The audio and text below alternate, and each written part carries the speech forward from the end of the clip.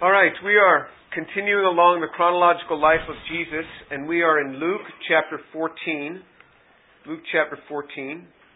And you will recall that what's taking place here in Luke chapter 14 is Jesus was invited into the house of one of the leaders of the Pharisees. And last week I said that this must be back in Jerusalem, but I went and I checked it, and it's not. It's still in Perea.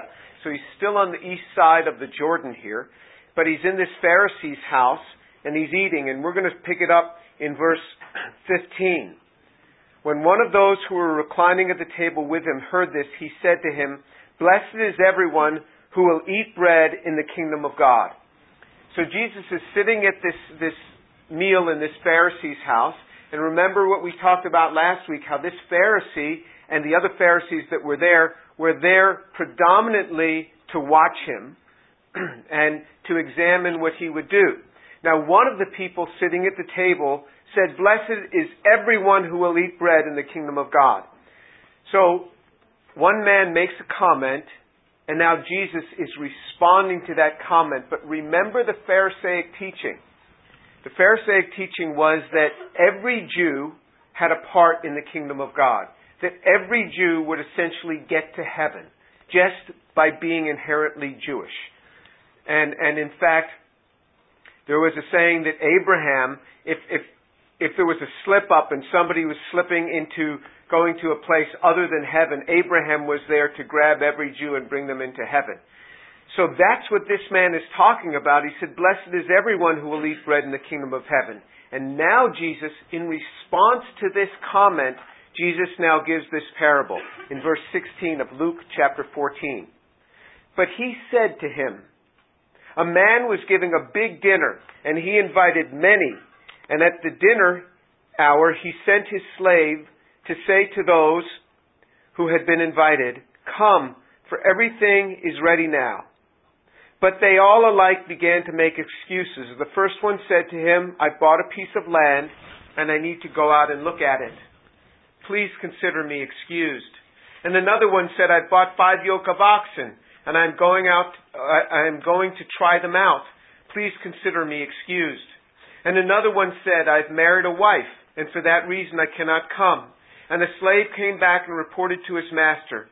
Then the head of the household became angry and said to his slave, 'Go out at once into the streets and the lanes of the city, and bring in here the poor and the crippled and the blind and the lame.' And the slave said, 'Master, what you commanded has been done, and still there is room.' And the master said to the slave, 'Go out into the highways and along the hedges and compel them to come in, so that my house may be filled. For I tell you, none of those men who were invited shall taste of my dinner.'" Okay, so in response to that man saying, "Blessed is everyone who will eat bread in the kingdom of God," suggesting that, look, we're all going to get into the kingdom, we're all Jews, Jesus responds to that directly. And he says to that man, it says in verse 16, "But he said to him," to who? To that man who made that comment, he starts to give this parable. And he says, there was a man who was giving a big dinner, and he invited many. So many had been invited to that dinner. So he says, this man was giving a big dinner, and he invited many. So many had been invited. So this is obviously a very rich man is giving a big dinner feast. And it says, and he invited many. So many had been invited. They knew about this feast coming. It wasn't like, "Oh, you mean there's a feast today? I'm shocked." No, they knew about it. They had been invited. Invitations had been given that on such and such a day there is going to be a big dinner feast. And it says, and at the dinner hour, he sent his slave to those who had been invited, saying, "Come, for everything is ready now." So they should have come on their own. He should not have even had to have sent his slave. It was the dinner hour. They should have known to show up on that day to this feast. That is something that they should have already known. But they didn't show up, so he sends their slave to say, "Come on, everything's ready now." And it says, but they all alike began to make excuses. The first one said to him, "I bought a piece of land, and I need to go out and look at it. please consider me excused. So think about this. He says, I've bought a piece of land, and they need to go out and look at it. You didn't look at it before you bought it? Is it going to be different tomorrow than it is today? Only natural disasters can change landscape overnight. And barring that, it's going to look about the same tomorrow that it will look like today.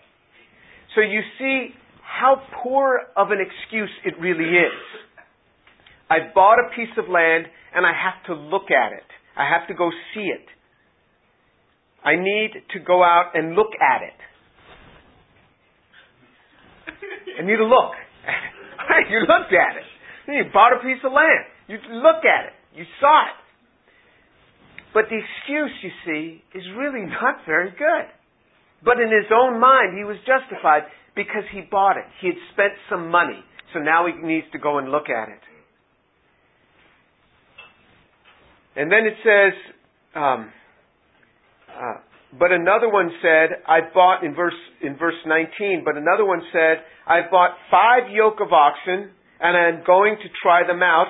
Please consider me excused. So here, this next one says, I've bought 5 yoke of oxen. So what were yoke of oxen used for? They were used for farming. He's got 5 yoke of oxen. So he's doing rather well in life. It's not just a single yoke. He's got 5 yoke of oxen. So he's got 10 oxen here, and he says, I'm going to try them out. Please consider me excused. You're going to try them? How about trying them tomorrow? It's not like they're going to run away. I mean, you can try. So you see again, the excuse is not very good. The first excuse had to do with land, with material things. The second excuse has to do with work. This is a job, Got to do it. Man's got to work, But it was the dinner hour. It was the hour for dinner. Well, I'm a busy man. Got to work. Got to try these oxen out.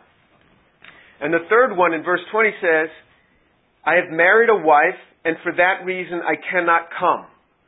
Huh? Now I could see if this man had been married 20 years. My wife says I can't go, so I can't go.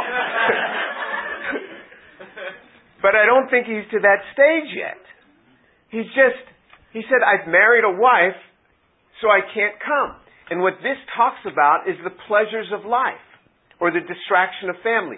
Now this was spoken particularly to this man in the context of, you Pharisees have been invited. You have been invited, but you have made excuse upon excuse not to come to Jesus, the Messiah. And because of that, you're going to lose out. Because you've made excuses. I did every miracle that I was supposed to do as Messiah, I did. Even the miracles that you taught only Messiah would be able to do, I did. Yet you have not come. You're going to lose out. But you look at the excuses, and then what happens is, yes, Jesus spoke this to a particular person. But all of this has effect on our lives. And it is the common characteristic of people. It is because of my possessions, I cannot come. Because of my possessions, I cannot be involved with you, God. I'm a man of many possessions, and I got to take care of my possessions. And the next one says, I'm really busy. I mean, I hear this all the time. I'm really busy. And I'm like, oh yeah, and I don't do anything. You are a really busy man, aren't you? You have 4 classes. It's a busy life. Really busy life. But that is the excuse. When you think about it, it really makes no sense. This is the dinner feast that has been prepared by the king. And he says, come. He invites, and he says, come. And the excuses that we make really have very little sense most often. And another one said, I've married a wife. I have seen this. Hey, I just got married. There's a verse in the Old Testament that says, when a man marries, let him not go to war for 1 year, that he may be with his wife. Well, why would it say that? Well, because he had to raise up offspring, so he wanted to be sure that offspring was raised up. So he was not to go to war for 1 year, because what happens in war? You die in war. Generally, going into a Bible study doesn't make you die. So that just because you got married should not hinder you from partaking. And in fact, the best thing that he could have done for this wife that he had married was to bring her along to church. I'll tell you, and family. People have all sorts of excuses for not getting involved because of family. A couple will have a child and you don't see him for 6 months. Well, where were you? I haven't seen you. Well, it's just tough getting out with the baby. I've had 4 children. We never missed a day of church. I mean, if my wife had to stay home because we just brought the baby home from the hospital and the baby was like 2 days old, I came with the other kids. I mean, we still managed to come. And this is going to happen. One day you're going to have children, and it works this way. You have this child, get them all dressed up for church, you're going out, and just as you're going out, they're going to vomit right down your back. And so it's all over your clothes and all over them. But you just know this is what's going to happen. This is what life is like with children. So what you do is you carry a diaper rag and you wipe it off and you go. And you smell like child vomit all the time. You just do this. This just happens for a year. This is just part of life. Now, baby vomit is different than grown-up vomit in the sense of the intensity of the smell. But this is normal. This is normal life when you have children. So when you have a child, you don't say, well, we got to stay home because of the child. No, the best thing that you can do is to bring that child. The best thing that you can do. We make excuses for not wanting to go on with it. I'm just so tired. I'm just so tired. You eventually got up in the morning, didn't you? And you went to class or you went to work or you did something. You eventually got up. So spend time with the Lord. Wake up 30 minutes earlier. Go to bed 30 minutes. Go to bed 30 minutes earlier. You can make excuses all day that you're very busy, that you have a lot of work to do, that you're tired. And Jesus is like, I'm inviting you to spend time with me. I mean, this is a pretty good deal. The King of all the earth, the King of all the universe is there to meet with you in the morning. Lord, I'll be here in the morning and we'll just spend time together. And he says, okay. Well, he's there and you're not. I mean, there are excuses that come in. And what he's showing is that the vast majority of excuses they're legitimate. And what they do is they keep us away from the kingdom of God. The Lord calls us to spend time with Him. The Lord calls us to be with Him. You may be here for some internship for a year, or for 2 years, or in school for 4 years. Don't get in your mind, when I get out of school, then I'll spend time with the Lord. That's a lie. You spend time now. Moses was faithful in all of God's household. Work and obligations don't go away when you get done with school. And generally you have to be at work pretty early. And especially if you're some young auditor traveling around the country. I mean, it keeps you busy. Flying into different time zones, and you got to get up and do things, and they'll keep you there all day. And there are things that you have to do. Busyness will never stop. You say, well, when I retire, then I'll seek the Lord. No, then you'll be too weak. You'll be sitting in some wheelchair and drooling. I mean, you won't have the strength to do what you need to do.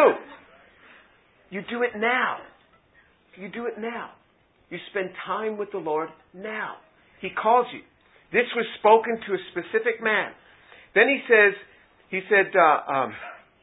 in verse 21, and the slave came back and reported and said, Master. It said to his master, told this to his master. Then the head of the house became angry and he said, Go out at once into the streets, into the lanes of the city, and bring in here the poor and the crippled, the blind and the lame. This was a direct attack on the Pharisaic mindset.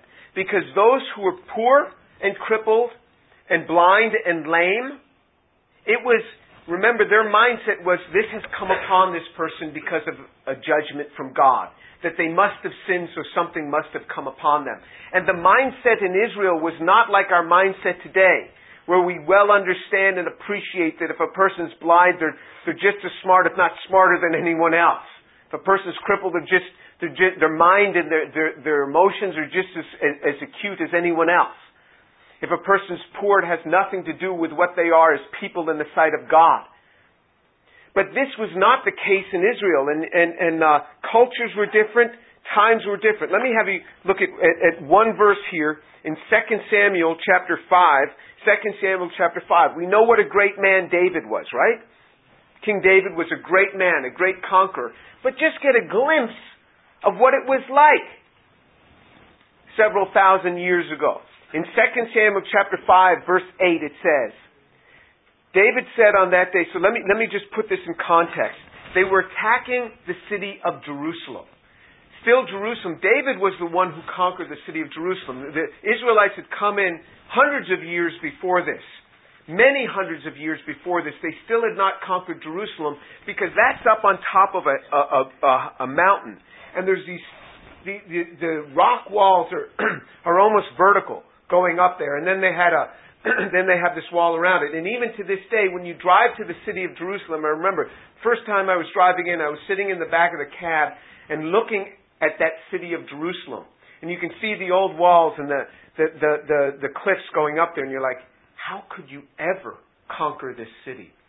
You know, if you don't have, helicopters to fly in. How do you conquer this city? It's just so difficult. So finally, David was the one who conquered that city. And what they did is the Jebusites, it says, put the crippled and the blind up on the walls of the city and mocked David, saying, you can't get in here. Even we could keep you out of it. And so in response to that, when David is conquering the city, look in verse 8 of 2 Samuel chapter 5, it says, David said on that day, whoever would strike the Jebusites, let him reach the lame and the blind who are hated by David's soul through the water tunnel. Therefore they say, the blind or the lame shall not come into the house.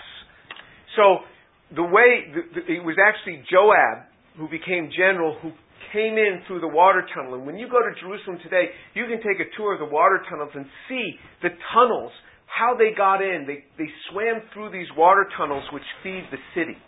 And that's how Joab got in with his men and then opened the city gates. But here's the attitude toward the blind and the lame. So David's a nice guy, but I'm telling you, times change, generations change. So we can't look back in a judgmental way because times change. I'll give you an example. It might be that in 50 years, you might be talking, people say, you're old now. So in 50 years, you'll be like 70 years old. Did you drive around in cars that was burning gasoline? Oh, yeah, we did it all the time. Sometimes we just go around for a joyride or something. You mean you knew that all that CO2 caused global warming? And still you did that? Just everybody did it back in those days. You see what I mean? People will try to judge you based on a different time frame, and you'll be like, it's him. I wasn't driving. You try to blame it on somebody else.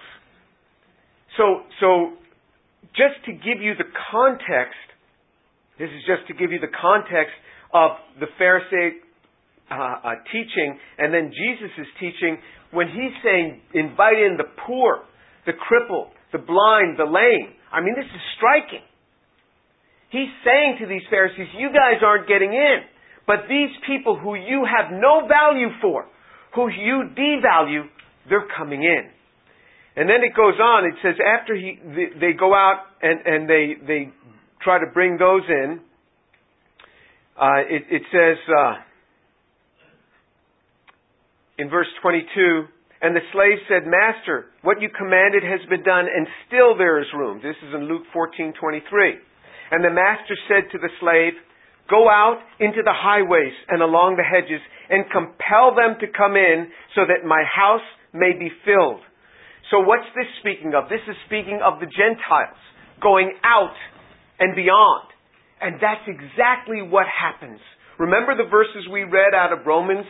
That if you are not a Jew, and you have come to a knowledge of Jesus Christ, one of the reasons this has happened is to make the Jew jealous, the Scriptures say.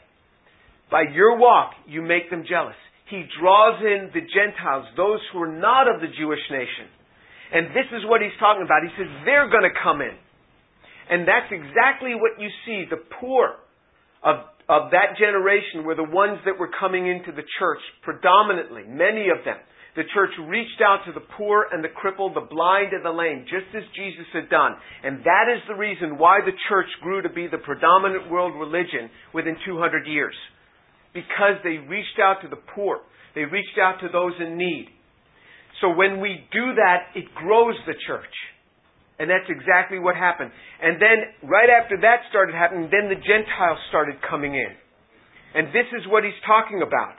And then he says, for I tell you, none of those men who were invited shall taste of my dinner. Now, when Jesus says none, it doesn't mean zero. Just like when the Scriptures say all, it doesn't generally mean everyone. You say, no, the Scripture means what it says. Well, then how did Paul come in? Paul was a Pharisee. How did Paul come into the kingdom? How did Paul come in? So it really, when Jesus said none, he says none of those men. He is speaking predominantly the Pharisees were not going to accept. Now individuals could come out, but collectively they were not going to accept. What does this mean for us? It means that we have to watch our excuses today. We take this seriously. The other thing that happens is if you're not a believer, if you've not accepted Jesus, there is this thing that, oh, well, one day I'll accept. You know, I'm real busy right now. I'm here on an internship for 2 years. And then, you know, I'm just too busy to accept. No, you accept the Lord today. Jesus said, today is the day of salvation. Receive the Lord today. Don't let it go. The opportunity might well pass you by because life has a way of encroaching upon you. And so many things come and fill you. Remember how it says the Word of God was sown on certain soil, and the cares and the worries of the world choke it out. This happens all the time. Come to Him today. Say, Lord Jesus, forgive me because I'm a sinner, and come into my life. And He will. He will. Because He answers the prayer. He answers that prayer. Okay, now let's look in verse 25. Of Luke chapter 14. Now large crowds were gathering along with him. And he turned and he said, so here now there's large crowds, so it's as if the dinner is over at this Pharisee's house, and now there are these crowds around him. And he turned and he said to them, if anyone comes to me and does not hate his own father and mother and wife and children and brothers and sisters, yes, even his own life, he cannot be my disciple. Whoever does not carry his own cross and come after me cannot be my disciple. For which one of you, when he wants to build a tower, does not first sit down and calculate the cost to see if he has enough to complete it? Otherwise, when he has laid a foundation and is not able to finish, all those who observe it begin to ridicule him, saying, this man began to build and was not able to finish? Or what king, when he sets out to meet another king in battle, will not first sit down and consider whether he is strong enough with 10,000 men to encounter the one coming against him with 20,000? Or else, while he is still far away, he sends a delegation and asks for terms of peace. So then, none of you can be my disciple who does not give up all his possessions. Therefore, salt is good, but if even salt has become tasteless, with what will it be seasoned? It is useless, either for soil or for manure pile. It is thrown out. He who has ears to hear, let him hear. So Jesus here in this passage is speaking about discipleship. This is different than salvation. Discipleship is a step further. Salvation is the first step. This is where we ask Jesus to come into our life. Father, forgive me. It's a recognition that I am a sinner. Father, forgive me because I am a sinner. And come into my life. And then, when He comes in, we are saved. That is not something that can be taken away from you. That can never be taken away. What He's calling them to now is discipleship. The next step of walking with Him and wanting to grow in Him. This is where many, many excuses come. People will get saved and they want to have nothing to do with discipleship because there is a cost involved. And he says to them, he turned to them and he's saying, if anyone comes to me and does not hate his own father and mother and wife and children and brothers and sisters, yes, even his own life, he cannot be my disciple. This term hate is typical Jewish speak. It speaks of choice. So if you look back in Matthew, so if you look at the beginning of the New Testament is Matthew, go one book back and that's Malachi. One book back before that, that's Malachi. And in Malachi chapter 1, in Malachi chapter 1 verse 2 it says, Malachi chapter 1 verse 2 it says, God is speaking, God says, I have loved you, says the Lord. But you say, how have you loved us? Was not Esau Jacob's brother, declares the Lord? Yet I have loved Jacob, but I have hated Esau. So God says He loved Jacob, but He hated Esau. But if you look at the Old Testament, God blessed Esau. So you had these two children, Jacob and Esau, these children of Isaac. And God blessed both of them. God blessed both of them. These people, these men were blessed. Esau was blessed. But why does God say, Esau I hated? It was because of a choice. God made a choice and He chose Jacob and He blessed Jacob. Esau rejected the things that God had put before him, but still God blessed him, still God loved him. But this hate, this term hate, speaks of a choice. Which will you decide upon? So when we go back and we look at this portion as it talks about in Luke chapter 14, this speaking of this hating your mother, your father and your mother, this speaks of a choice. This is typical Jewish speak. Typical Jewish speaking. This is the way they spoke. They well understood what he was speaking about. That it was a matter of choice. Whom will you choose? If you choose mother or father over me, or wife or brothers over me, you have to be able to reject those if there's a difference. And so let's look at another verse that puts this in another context. Let's look at Mark chapter 10. In Mark chapter 10, Jesus expands on this a little bit. Mark chapter 10, reading from verse 28. Mark chapter 10, verse 28. Peter began to say to him, behold, we have left everything and followed you. So here Peter is coming to Jesus and saying, we've left everything and followed you. And Jesus said, truly I say to you, there is no one who has left house or brothers or sisters or mother or father or children or farms for my sake and for the gospel's sake, but that he will receive 100 times as much now in this present age. Houses and brothers and sisters and mothers and children and farms, along with persecutions, and in the age to come, eternal life. So this is in Mark chapter 10. We were reading from verse 28. So Peter says, we've left everything to follow you. Now that was only kind of true at that point. Because we remember that after Jesus died, Peter went back to fishing. Well, so he still had his fishing boat. He still had his nets. So he really hadn't left everything. He still had some things. And Jesus said, behold, Jesus said to him, I say to you, there's no one who has left houses or brothers or sisters or mother or father or children or farms for my sake or for the gospel's sake, but will receive 100 times as much now and now in the present age. Houses and brothers and sisters and mothers and children and farms. Let me give you a practical example of this. I have 2 siblings. And of the 3 of us, I'm the only one who's come to know the Lord. I've given my life to the Lord. I have so many more friends, so many more acquaintances, so many more people that I know than my brother and my sister know. I have so many more relationships with people than they have. when you come into the body of Christ, into the kingdom of God, you come into so much. And what happens is, hey, I'm a busy guy. I don't have time for anybody else. Well, you really miss out. It even talks about how you give up your farm, you'll have 100 times more farms in this life. It's amazing. I don't own any farm. I don't own any hunting land. I don't own any lakes for fishing. And so you think, well, why don't I just save up money and buy a ranch like all these other Texans? I don't need a ranch because then I got to pay taxes on it.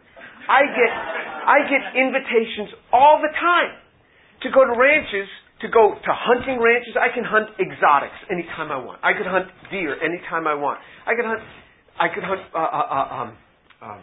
anything I want. Anything that's available to hunt, I could hunt. Everybody invites me to the ranch, not just in Texas. And I get invited fishing all over the place. I don't have time to go fishing. And people are like, when are you going to come to my ranch? I mean, they're begging me to go to their ranch that they're paying for, to stay in their ranch house that they're paying for, and to enjoy the comforts that they're all paying for. I got a guy who has this huge ranch in Colorado. He's showing me pictures of. There's this mountains, this stream that runs down from the mountains, this house, and just mountains all around it. And this guy comes to my office at Rice. He says, "You got to come to my ranch. You just bring your whole family, bring these college students, bring them all." And yeah, there you go. And I have all of this available to me. And there's fishing there, there's hunting there, and there's all of this. And I've been invited out to the Navigators Ranch. I've been invited out to different ministries, want me to go out to their ranch. And they'll pay the whole way. And they say, "We'll pay for your wife too. Bring her too." Yeah. And so much is offered to me that I never would have had, that my siblings don't get. The relationships that I have, I can go anywhere in the world. I go different people. Oh, I've been in your home. People have been to my home and they welcome me all over the world. When you come into the body of Christ and you start giving, there is so much that you get. And we feel like, Lord, I've given up everything for you. But I've gotten back so much. It's like that when people say, are you really supposed to tithe these days? Tithing was an Old Testament thing. Yeah, it was an Old Testament thing. If you want an example of how much they gave, look at the New Testament example. It says they gave everything. Right? So a tithe is not a bad place to start. And I would feel like I'm ripping the church off if I didn't give at least a tithe. I really would. Look at what they've invested into my life. Everything that I know about the Scriptures, everything I've learned through the church. I learned next to nothing as a Jew. Because I was a very secular Jew, I learned next to nothing when I was a Jew growing up. Everything I know about the Bible, I've learned through the body of Christ. My children have been taught through Awanas, through the body of Christ. They've been taught so many things that I never learned. I mean, they always had activities. Always had things to do through the body of Christ. And you know what happens is, I didn't have to spend gobs of money on psychiatrists and counselors for my kids. Because they had the body of Christ, and they had good advice, and they had people surrounding them, pouring into their lives. You look at all the people that are serving right now, at this hour, in the children's ministries, they're pouring themselves out for free into the lives of other people. My children learned about music, not from me. I don't know anything about music. Nothing. Zero. They learned all this from the body of Christ. People pouring into their lives. This is what I've gotten out of the body of Christ. When my wife was ill, people came and they surrounded us and they cooked for us. And they took care of us. Because they knew when Shireen was sick, Jim's going to die. Somebody doesn't cook for him. And so they took care of us. I remember Shireen got ill once, and we were living in South Carolina at the time. And I remember this lady came over and she brought this pot of stew and some pound cake for dessert. And Shireen was in the bedroom, and I served the girls that night. And And my sons weren't born yet, and I was serving the girls, and we ate. And the lady came back later on that evening to pick up the empty dishes. And I thanked her for the stew and for the pound cake. She said, "What pound cake?" I said, "The pound cake that was in that pan." She said, "That was cornbread, you dumb Yankee." I thought it was pound cake. I mean, the girls and I ate it for dessert. So from New York, you just never had cornbread. Then doesn't cornbread kind of look like pound cake? A little bit. Anyway, they took care of us. These are the memories that I have of the body of Christ. This is what the body of Christ does. And this is what Jesus is saying. And He says to them, back in Luke, He says, this is what discipleship is. You've got to be willing to give these things up, because my parents didn't want me coming into the body of Christ. But I made a decision to come anyway. I made a decision to come anyway. Jesus said you have to love Him and seek Him even if your parents don't want you to. Even if your spouse doesn't want you to. Even if your children don't want you to. You come to the Lord. I never say children should disobey their parents except in what the Scriptures talk about. And it's in coming to Jesus and in growing in faith. There you disobey your parents. Because He says, this comes first. And in this you receive the Lord. You be drawn to the Lord in this. If your spouse doesn't want you to come to the Lord, you still come. This is something you do. You still come to the Lord. This is what He calls us to. Let's pray.